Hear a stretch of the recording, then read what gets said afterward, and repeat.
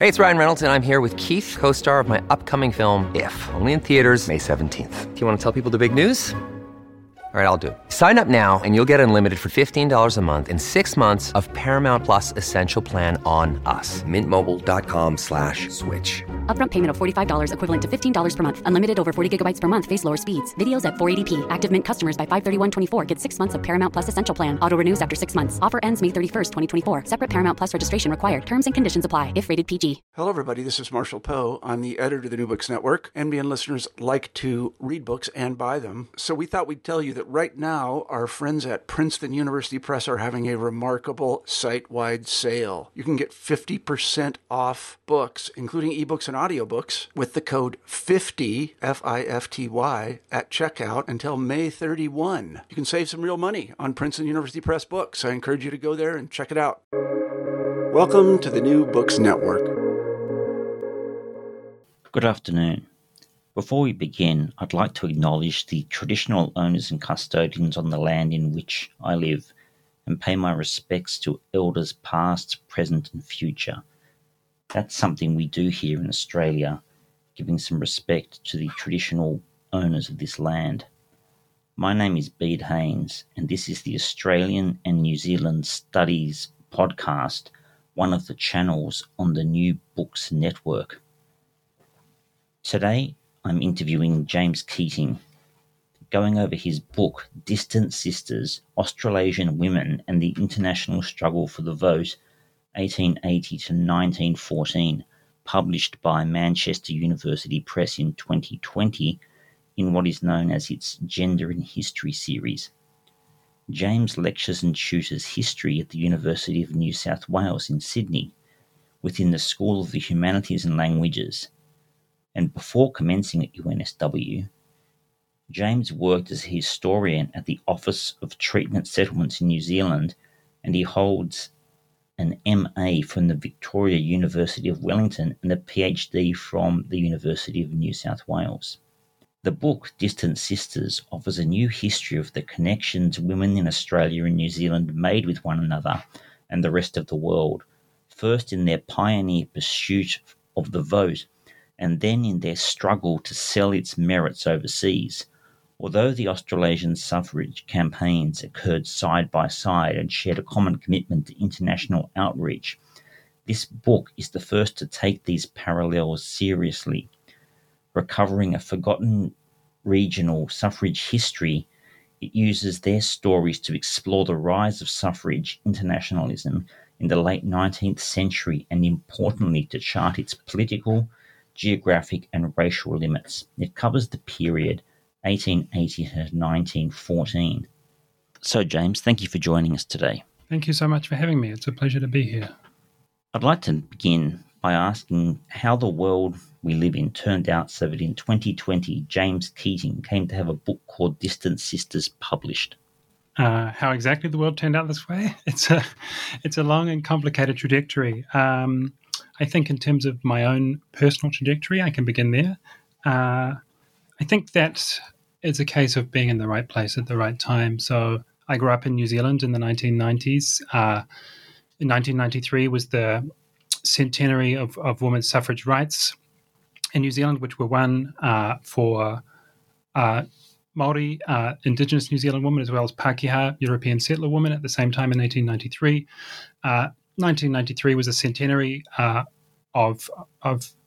women's parliamentary suffrage in New Zealand, and there was a real outpouring of both academic and public history at that moment, and the suffrage story became very ingrained in the sort of new New Zealand nationalism and this new story New Zealand was telling about itself. So I grew up at a moment at which suffrage almost became part of the furniture in New Zealand. So if you look on the $10 note in New Zealand today, Kate Shepherd, who's one of the foundational figures in that struggle, features on the $10 note. And if you pay much attention to New Zealand politics at all, and Australian politics too, for that matter, you'll note that the granting of suffrage to women in New Zealand, all women in Australia, white women, as I think we'll get onto, is one of the foundational stories the nation tells about itself.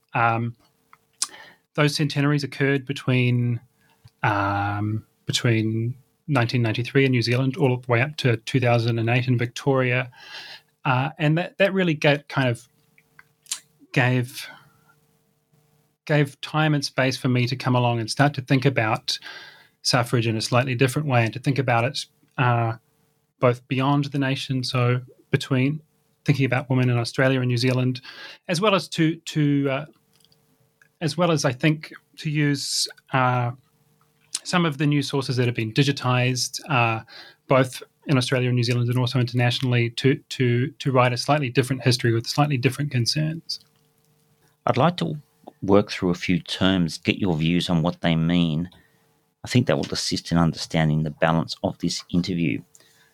First of all, I'd like to know if you perceive a difference between suffrage and having the franchise, and what those differences might be, or more broadly, what those terms actually say.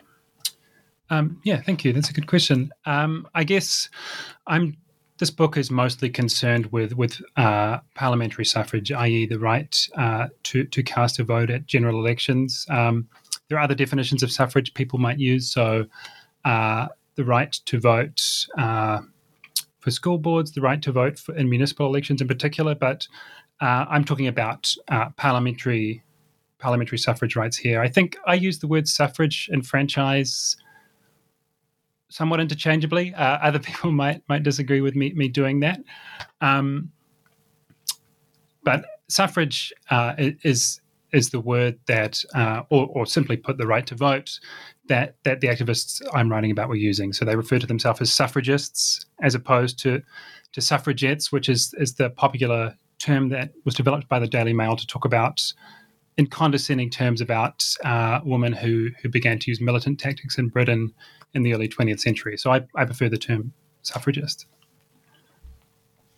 Right. Now, I'd like to run through a list of types of activity which may restrict a person's ability at least to have one vote for one voice, and just see how the book doesn't actually always cover these, but I'd like to get your understanding of how this can be thought of as part of the family of suffrage type issues in the society.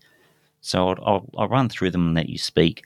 The ones I have on my list here are gerrymandering, age, why should a person who's 16 not be able to vote, ethnicity or heritage, how that can be used, religion, citizenship, class, punishment with prisoners, how things like a two-party political system could empower or disempower a voter, political advertising, the influence of donations. These are the types of things, and compulsory voting, giving rise to what we call in Australia the donkey vote, where someone might just number a ballot form from the top of the form downwards and not actually think about what they're doing. But if someone's compelled to vote, as we are here, in some ways that disenfranchises someone who actually thinks about voting. I'd like your views on how they sit within the concept of suffrage. Yeah, so there's a lot in that list, a lot to run through. And I think some of these restrictions speak to some of the concerns in this book a little more than others. But I guess to use the comparison between somewhere like Australia and New Zealand, in both places, one of the reasons why the campaign for women's parliamentary suffrage is won relatively quickly is because universal manhood suffrage has already been granted. Although in Australia, as we note, this is the word universal is restricted by race in some colonies and not others. So unlike in Britain, where women are fighting for the vote at the same time as working class men are still excluded from voting, that campaign obviously takes much longer. So the suffrage these women were fighting for was an adult suffrage. In Australia, as we know, women are granted the right to vote and stand for federal parliament in 1902, which is 1 year after the Commonwealth of Australia is formed from the six colonies, I should say. But in one of the founding injustices of Australian political life, that right to vote is restricted is a restriction on racial lines. So what it means to be an Australian citizen is that in that moment shifts from a gendered citizenship. So to be a man is to be a citizen, and people will commonly say, well, men have to serve in overseas wars and defend the nation, therefore they're entitled to vote. And that's changed to citizenship becomes a racial category. To be white is essentially to be an Australian citizen. And the suffragists were not passive bystanders in this racial construction. They often drew on racial arguments themselves in order to suggest that white women deserved the vote as opposed to undeserving men of colour in some cases. So some of the other categories here, so things like the disenfranchisement of prisoners, the suffragists that I write about weren't particularly concerned by that, but one of the things that tells us is that suffrage is still a right that has some restrictions.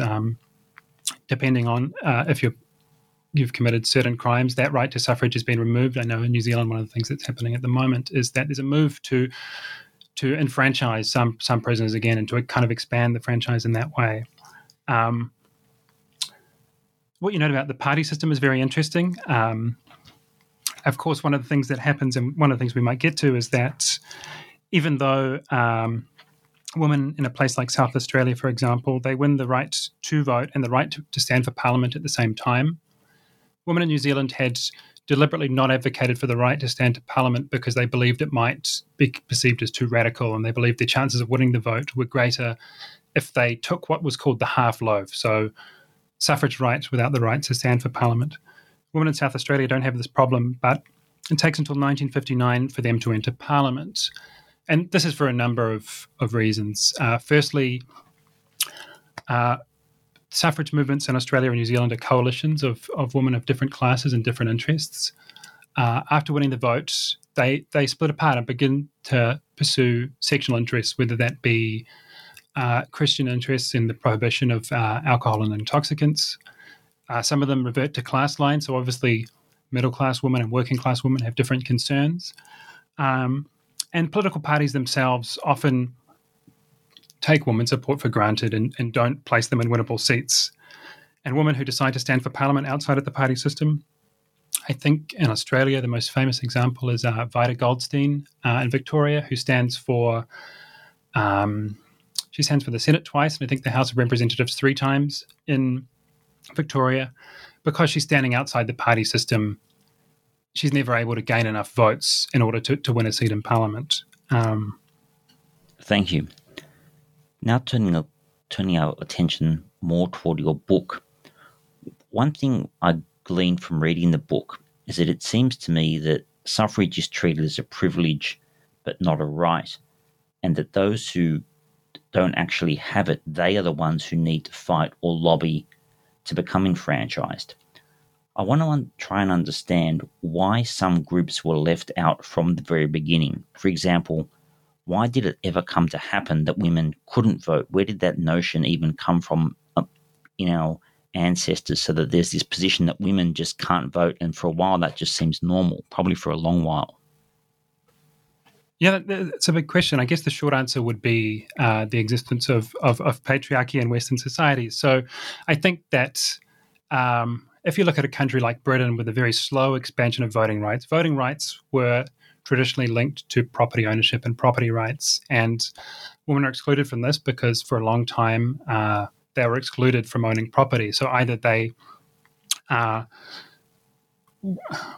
women were daughters of fathers who held those property rights, and if they managed to accrue their own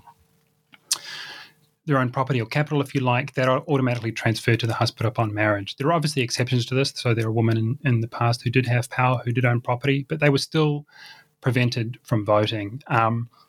What happens in the 19th century is you see in a place like Australia, voting rights are initially restricted to property owners. I don't have the exact restrictions on the top of my head, but either to men who owned property or men who paid rent to a certain value were allowed to vote. And the idea is that this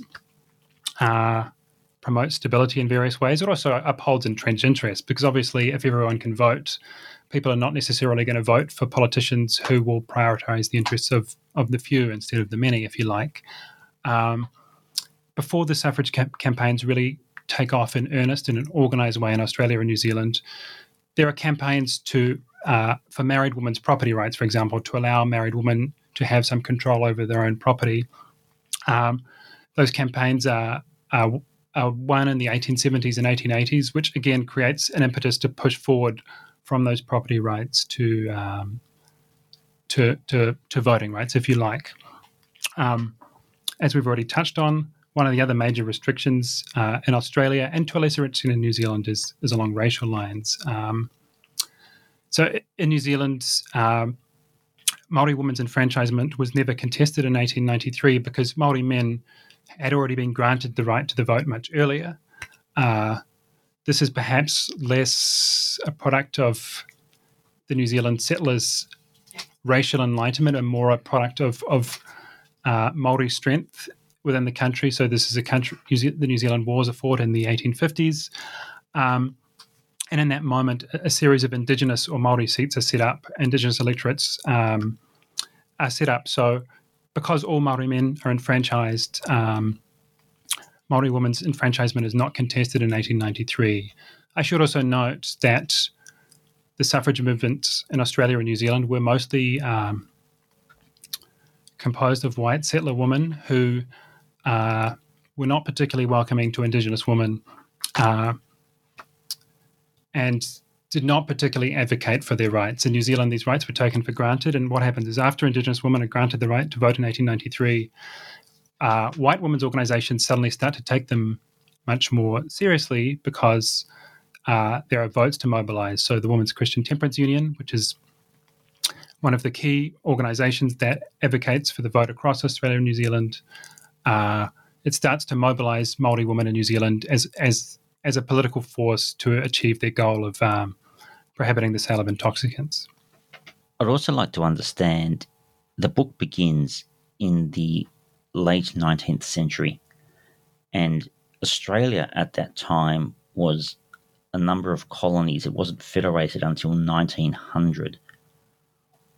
What actually gave an individual within a colony, it may be different across different colonies, but broadly speaking, what did a person need to do, and what was the typical profile of someone who would have the right to cast a vote at that time? So this is before women's suffrage has been granted. Yes. So it varies from colony to colony. I think, as I mentioned a little earlier, initially it is males who own property to a certain value, and over the course of the 19th century, we see that property value required to vote diminishes and diminishes and diminishes. And also there's rights for, if you rent property to a certain value, you're able to vote too. So between, in most colonies across Australasia, by about the 1870s, manhood suffrage has become universal for white men. In Australia, in some colonies, Indigenous men are able to vote as well, although these voting rights are sometimes restricted by bureaucracy and by custom as opposed to by law.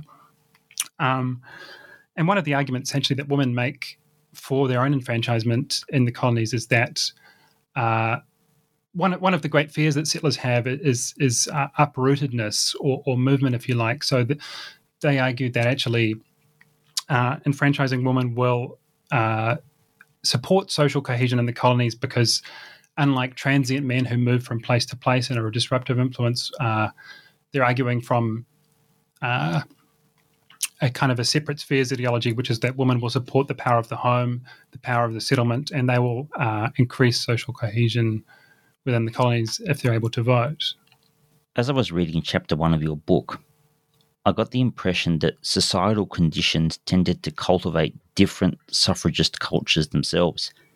And the book begins with a list of abbreviations that names quite a lot, as I found, of different organisations with different, I imagine, different societal goals. Could you let me know what some of the examples of those cultures and movements were? Yeah, that's a great question, and I think that's an astute observation. So I'll run through some of them. So the book is obviously a book that links, it tries to take a kind of a telescopic approach and link the lived experience of women's lives in colonial towns with big international organisations. I might start with the Women's Christian Temperance Union. As I mentioned them already, it's an organisation that develops in the American Midwest in 1872, 1873, out of the Women's Crusade, which is a movement, essentially a kind of a public movement of women going from bar to bar and trying to drag men out of bars and to shame men into reforming their drinking habits. It develops as an American national organization up into the mid-1880s under the leadership of a woman called Frances Willard, who's an incredibly charismatic leader who turns into an almost saintly figure within the organization, bearing in mind this is a Protestant organization. And in 1885, 1886, they send out their first round-the-world missionary, a woman called Mary Clement Leavitt, who travels first to Hawaii and then to New Zealand and then Australia, and seeding local branches of the Women's Christian Temperance Union.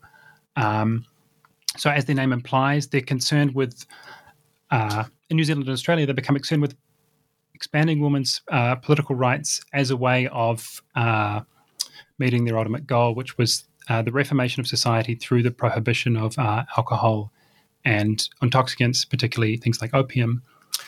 Some of the other groups, the other big international groups I talk about are the International Council of Women, or the ICW, which was founded in 1888. It was envisaged as an international suffrage organization, although it quickly becomes a broad umbrella organization that has aspirations of representing all the women, and it starts to insist that anti-suffragists are included within the organization too. This angers more radical women, who in 1902 set up the International Women's Suffrage Alliance, which is an organization that's devoted explicitly to winning women's voting rights around the world. And the Australian connection there is that the Victorian Vida Goldstein is at the inaugural meeting in Washington, D.C. She becomes the organization's first secretary. And while she's on that international trip, she learns via mail, obviously, that she has become an enfranchised woman in Australia with the passage of the Commonwealth Franchise Act in 1902. Thank you.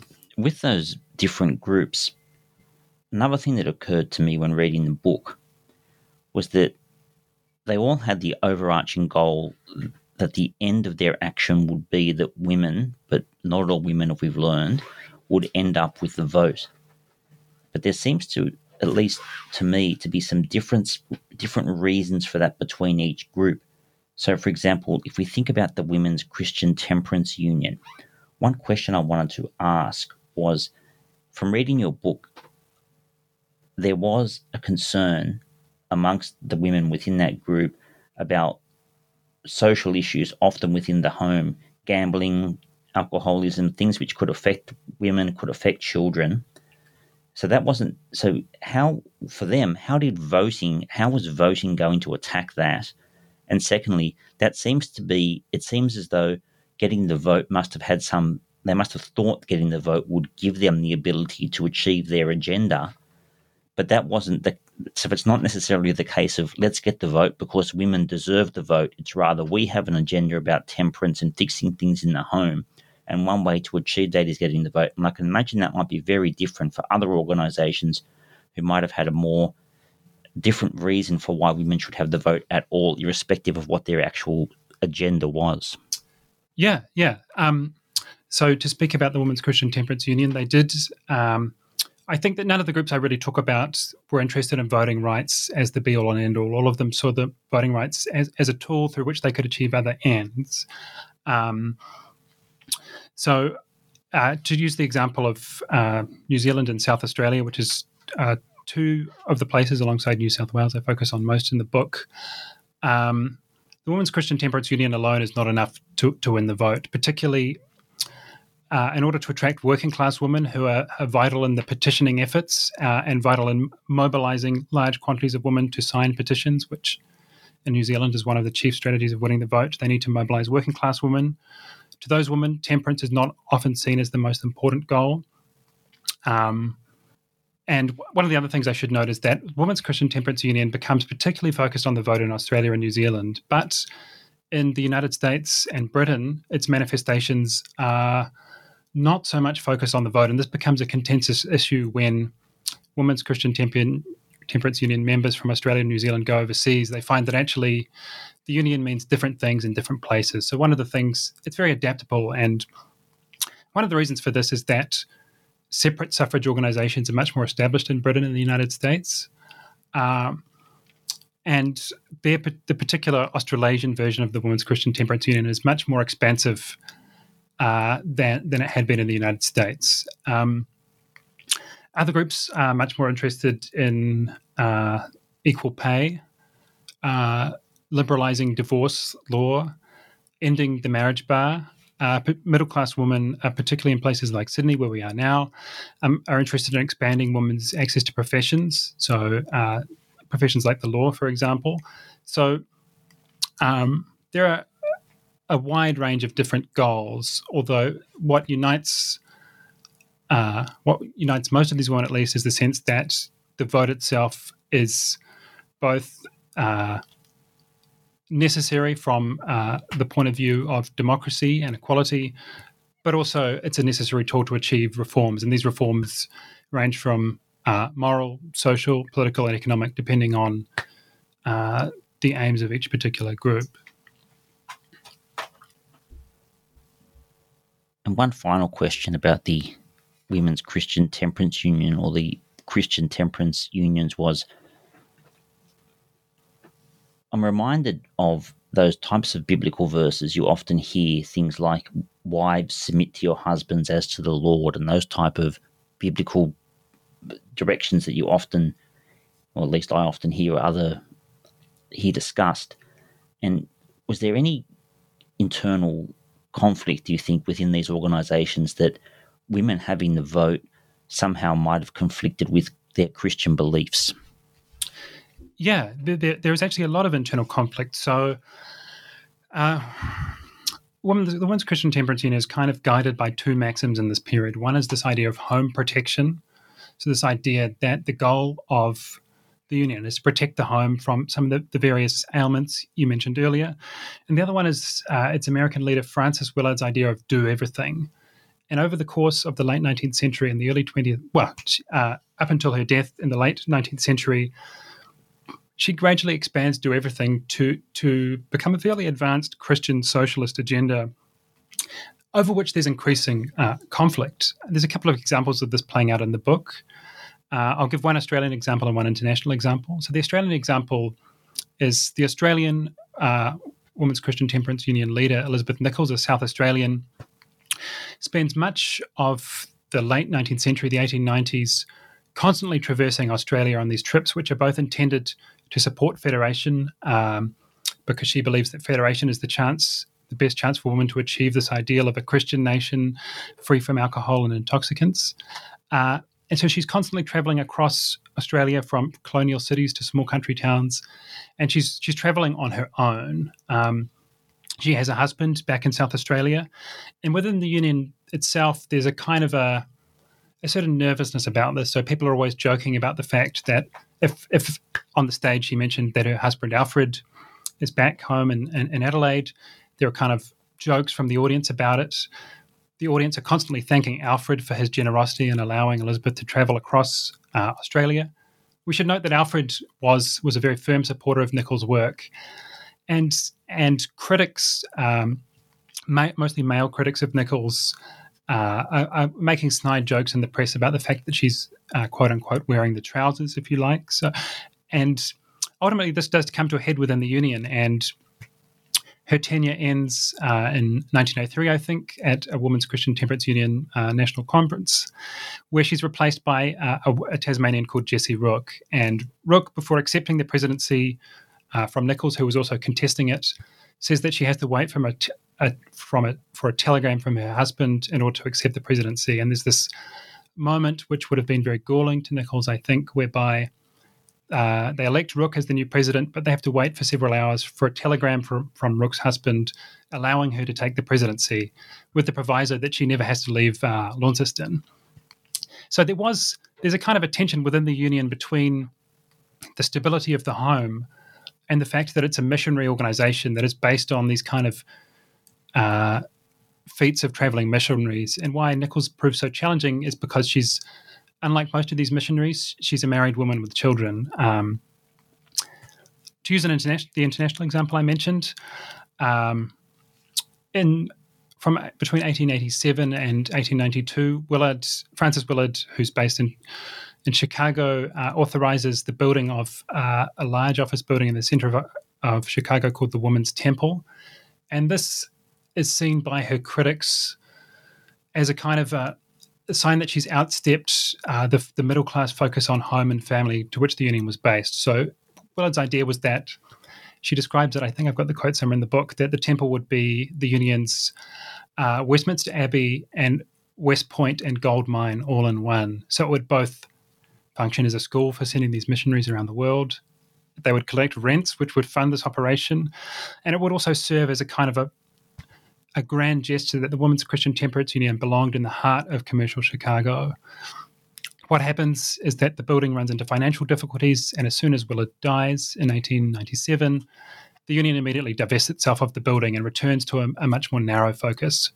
So there's this constant tension between, we might call them liberals or radicals within the Christian Temperance Union, who have a kind of a Christian socialist vision, and conservatives who have a much more traditional notion of a woman's place in society. Both groups think that the vote is important, but they have different goals and ambitions. And over the time span of this book, those contradictions play out in interesting ways, I think. And when anyone has the chance to look at this book, there is a picture of that building in Chicago, and it seems an incredibly impressive building for a group like this to have constructed. Now, one thing that grated to my ears when reading through this book was that certain people were excluded from being able to vote based on things such as ancestry, heritage, or skin colour. And we've touched on that. But one thing that seems strange to me is it seems that omission might not have been obvious to the people at the time. It was hidden in plain sight, as the cliche goes. I'd like to ask you about that. And one example I would also like you to comment on, later in the book, you refer to a lady called Louisa Lawson, and she's working for this magazine, I think it was called Dawn. And I'm going to ask a few questions about those magazines later, or news bulletins later. In any case, Louisa Lawson in 1897 reminds missionaries who were going overseas, bound for Asia, it says, that Aboriginal women deserved the first claim upon our beneficence. And then, despite her insistence that white women had a duty to honour their womanhood as we honour our own, and there was also a reference to people stealing the country from the Aboriginal people. But then there doesn't seem to be much, no one else seems to really talk about that in these publications, and you even say it doesn't really come up again until 1900 when Louisa Lawson makes another comment on it, but this time it has much less fire in it. It's just about, she requests the best droll saying by an Australian Aboriginal rather than reminding people about stolen land. Can you comment on that? Yeah, so I think the reason why I inserted those two quotes is to kind of note the surprising radicalism of Lawson's statement about Australian women's duties with that kind of later turn to a usual set of racist tropes. So one of the things I note in this book is that a lot of the people I write about end up travelling to the United States, people like Catherine Helen Spence, the South Australian reformer and feminist. Vida Goldstein, as I've mentioned. Elizabeth Nichols does not travel to the US, but she travels to Edinburgh, where she works alongside an African-American woman from Louisiana. And what's common is that encounters with African-American women and their struggles in the United States, another woman, Wilhelmina Sheriff Bain from New Zealand, makes the same point, engender a kind of a sense of solidarity with those struggles, but they are universally unable to kind of transpose that sense of racial solidarity with racial injustices going on in Australia and New Zealand. Nichols, again, is a good example. So she spends most of the 1890s travelling across Australia, and she writes these exhaustive travel accounts in the WCTU's magazine, Our Federation. And what's clear if you read them is that she never mentions an Indigenous person ever. And this kind of corresponds with white settler strategies of rendering the Australian landscape empty, therefore justifying settler expansion. So sometimes an example of the ways in which suffragists deployed race in New South Wales would be that some Indigenous men were able to vote in New South Wales in the 1890s, and Rose Scott and the Womanhood Suffrage League constantly make the point that how come what they refer to as black fellows are able to vote, but white women are unable to vote. So they're kind of deploying race they're calling for white racial solidarity as a reason to enfranchise white women. I think what unites all of these women is that they're all settler colonists who are unable to see themselves as racial oppressors, if you like. So when Nichols is interesting because at the same time as she's carefully excluding any mention of Indigenous people from her tours across country Australia, she also celebrates the WCTU as an example of racial solidarity in practice. Australia is unusual in the fact that so in New Zealand, Māori women are included within the WCTU, often within separate Māori branches. In other parts of the world, the WCTU is complicated because it's both a critic of some of the excesses of colonialism at the same time as it's a beneficiary of colonialism. So it thrives in what we might call the British world and the British Empire, so places British India, for example, and it includes women of colour in its activism, never as leaders, but Nichols, despite celebrating this, is unable to see the fact that it's incongruous that the WCTU does not include Indigenous women at the centre of its own activism in Australia. And we might see that the decision to enfranchise white women and to disenfranchise all Indigenous people in Australia not to be surprising once we see that the suffragists either tacitly or overtly used those own logics in their own campaigns. One interesting aspect of the book is these women you've been speaking of left these countries in the Southern Hemisphere and endured travelling over to the Northern Hemisphere to meet and discuss these matters.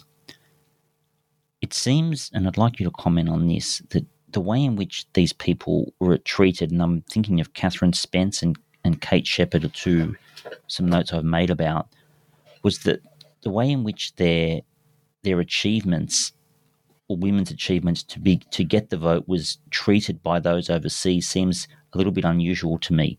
For example, they're often referred to as being of interest to people in Britain because these were social experiments and people were somehow interested in what would happen in these old colonies to these, or they were probably still colonies then in some cases, to these women or to these democracies where these women were able to get the vote. Another issue I noted was there seems to have been a notion that a sort of myth that when women did get the vote, it was just gifted to them by the men rather than being fought for. I think there's an example you give in New Zealand where that was a common characteristic, a common understanding. The myth of the New Zealand government gifting the vote to women without actual pressure or activism from women.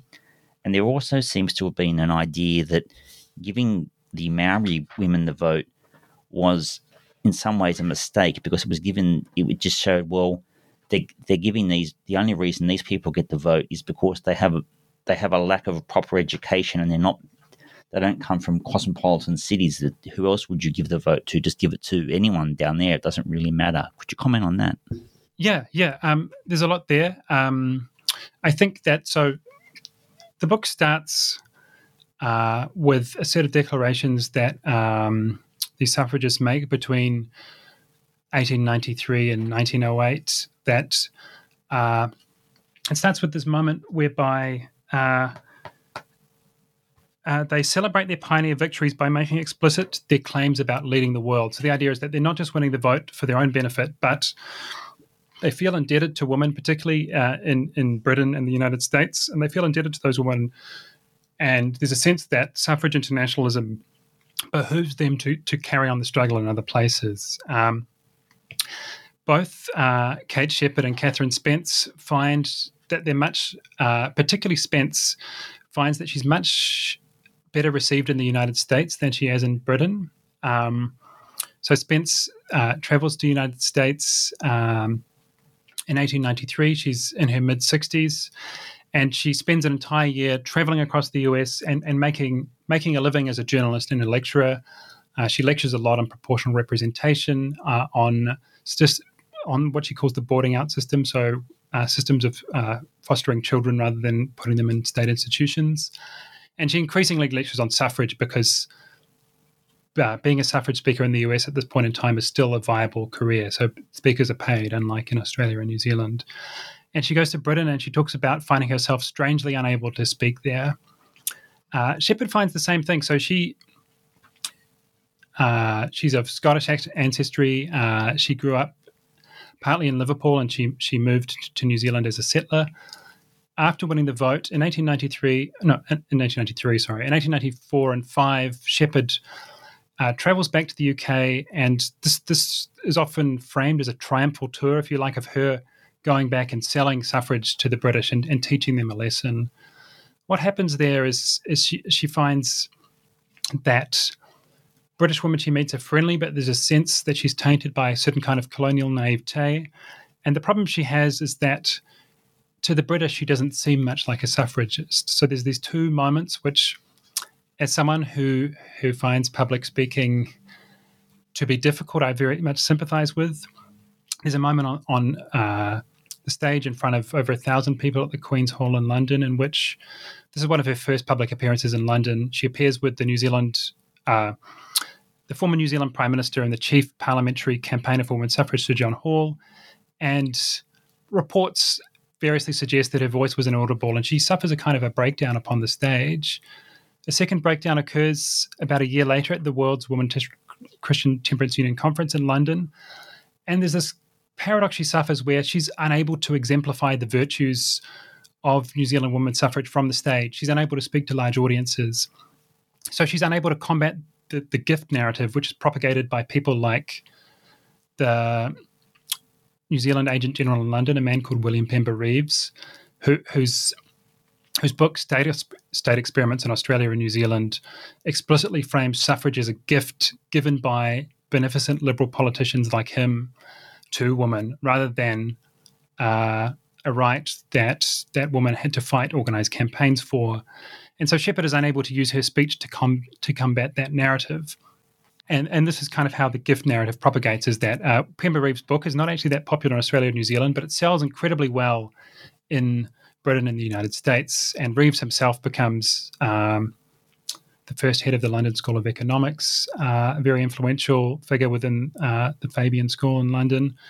And Reeves's articulation is the one that's allowed to live, despite suffragists using various kinds of media, their own publications, writing for magazines, writing news articles. And in fact, Shepherd herself commissions a man who would later become her husband to write a book, a man called William Sidney Smith, outlining the struggle to combat the gift narrative. But it takes until the 1970s and the emergence of women's liberation and women's history in Australia and New Zealand for the gift narrative to finally be put to rest. I'd like you to comment now on the publications that you run through. There were a lot of women's advocacy newspapers published between 1888 and 1910. And one thing that surprised me about these was that they weren't particularly long, most of them. Some of them might only be 1 or 2 pages long. And the print runs were quite small. Some only had circulations of a few hundred subscribers, and some only had a few thousand.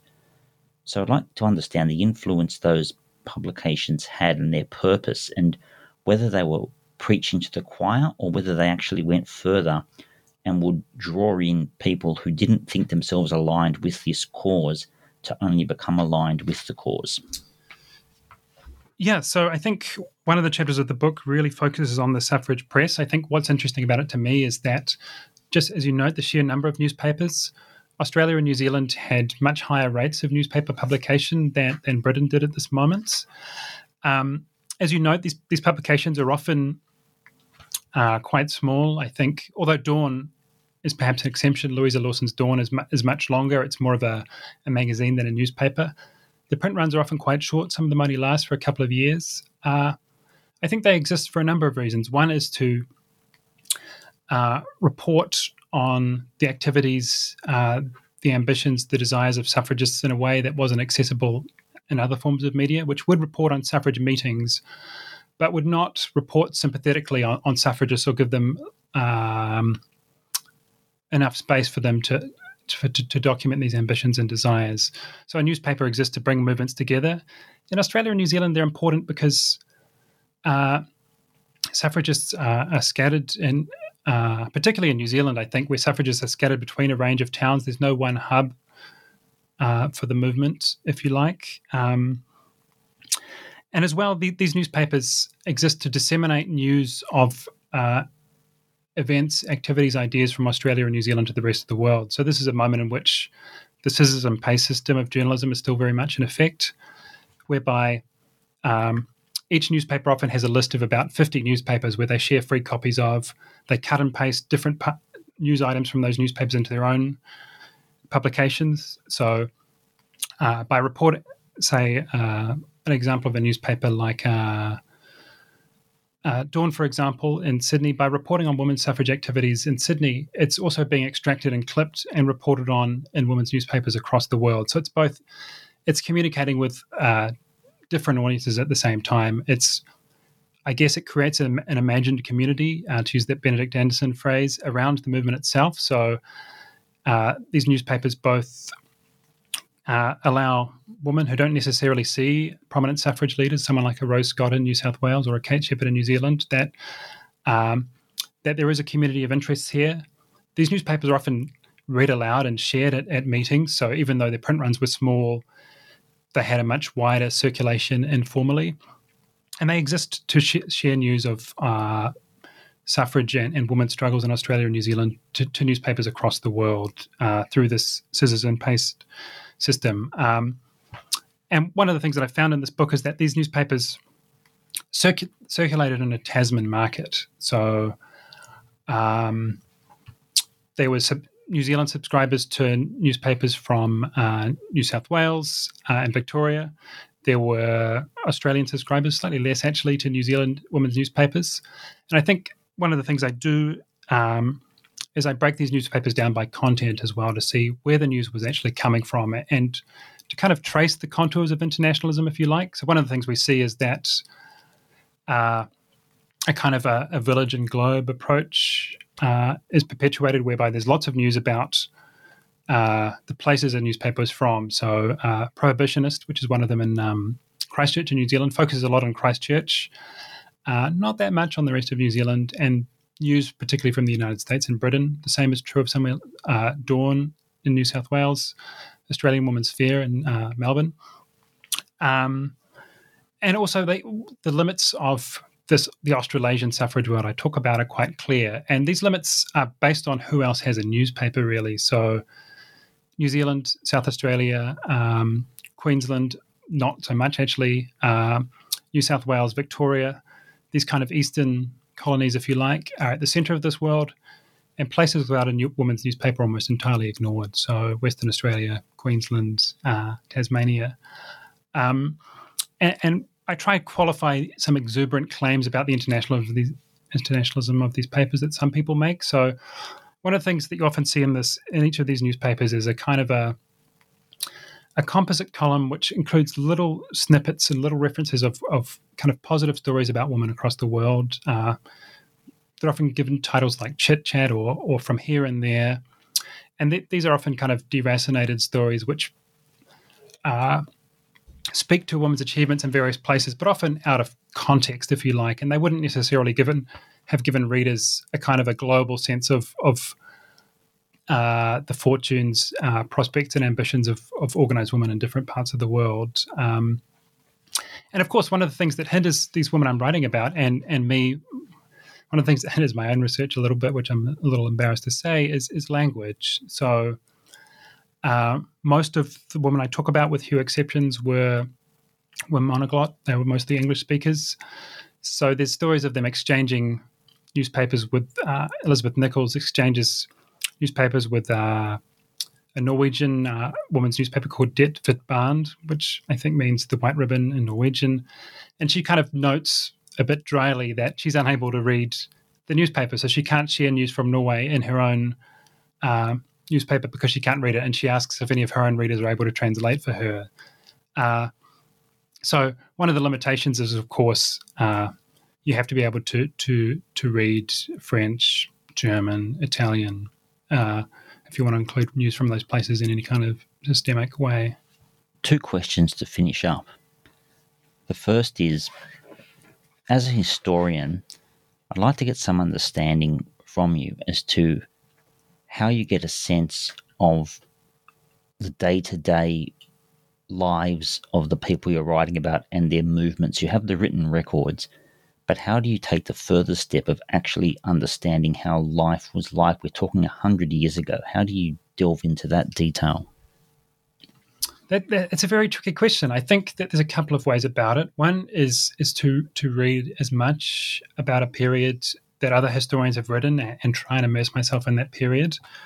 I think that the rise of digitized newspapers has been both a blessing and a curse. A blessing in the sense that we can find out so much more about people, particularly women. One of the things you can do now is you can find a name and search around and then find both a first and a last name, which is not as easy as you might think. But at the same time, I think it's perhaps made people a little less attentive to archival records. So one of the things I really try and do in this book is to conjure up everyday experiences of internationalism. And where you find these is through the records and minutes of organisations like the Women's Christian Temperance Union, like the Womanhood Suffrage League in New South Wales. Every meeting is reported on in detail. These are obviously reductive written accounts of ephemeral conversations, but they build up and accrete a sense of the daily aspects of suffrage internationalism. So some newspapers publish reading lists of books they were recommending people read. Within the Women's Christian Temperance Union, there were everyday aspects of internationalism. So they had a thing called the noontide prayer hour. The idea is that the world would be constantly encircled by women praying at a certain hour of the day. Shared rituals like reading literature aloud. Also, they would often read the same scripture passages at the same time of year. They would sing the same songs at the. And also, one of the other ways you can trace it is things through the collection exchange of photographs as kind of material signifiers of internationalism. But also, there are limits to this too. So, none of the women I wrote about kept a detailed diary. When I was talking about Shepherd's, these 2 instances of her breakdown on the stage. With Shepherd, it's a bit more complicated because I understand that there are some personal papers which the family have not released, but I don't know exactly how she felt about that. I can only try and empathise as much as possible on understanding that the experience of being a white middle-class woman from New Zealand in the 1890s is quite removed from my own. But I guess the goal is to read as far as the documents allow you, and then there is a kind of an imaginative leap you have to take. As recent historians of African-American women like Sadia Hartman have shown, this leap is much more necessary for some women than for others. So I'm lucky in that there's actually a real wealth of information for me to go on. So someone like Catherine Spence, she constantly sort of goes over and over again her United States tour. But actually, she does have a diary, which is lucky. But she writes letters to other women about it 10 years later, and she might have changed some of the details. But there's a real wealth of documents that I can extrapolate out from. And I think combining organizational minutes, personal letters, newspapers together, you can approximate a certain sense of what daily life was. But I think it's important that I'm aware that there are some aspects of these lives that might be quite difficult for me to understand too. And I hope I haven't overstretched the limits in the book. And finally, James, could you please let us know what projects you are now working on? Yeah, right now I'm working on several projects, actually. So the first is extending some of the arguments in this book in a different way. One of the arguments in this book is, I think, the two overarching arguments in this book are, the first is an attempt to look at the dynamics of this emerging international feminist movement from the perspective of people from a geographically marginal, although ideologically influential region, Australia and New Zealand.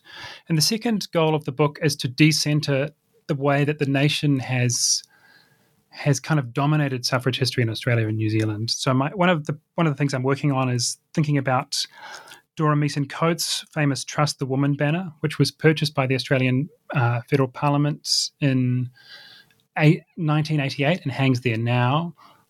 And the very fact of that purchase has kind of made it an Australian artefact, even though, as I argue, Meeson Coates spent most of her youth and kind of formative years as an artist and a suffrage activist in New Zealand, and then spent most of her adulthood in Britain, and trying to think about her as an Australasian figure rather than an Australian figure, what that does. My second bigger project is focusing on the 20th century, particularly an international feminist group called Equal Rights International, and the influence of a Sydney group called the United Associations of Women within Equal Rights International, and this particularly the promotion of an Australian idea of incomes for wives internationally. Incomes for or wages for housework is commonly understood as one of the mainstays of women's liberation in the 1970s, but my new project is about thinking about earlier manifestations, arguments for economic payment for wives and mothers, who should pay for this labour, and these early arguments about putting an economic value on women's domestic labour as a way of giving it value within capitalist economies, and how these ideas developed in a particular way in Sydney and Australia, and how women like Linda Littlejohn and Jessie Street sold them abroad in the 1930s and 1940s. Thank you, James. Thank you for your time. This has been the Australian and New Zealand Studies channel, a podcast on the New Books Network. And today we have had an engaging conversation with James Keating concerning his book, Distant Sisters, Australasian Women and the International Struggle for the Vote, 1880 to 1914, from Manchester University Press. And I understand it's still forthcoming, but it should be published relatively soon. Thank you very much, James. Speak to you soon. Slight correction: it is out now. It came out, I think, possibly at the end of September. So do ask your library to buy it or check it out if you can. And thanks again, Bede, for taking the time. I really enjoyed it.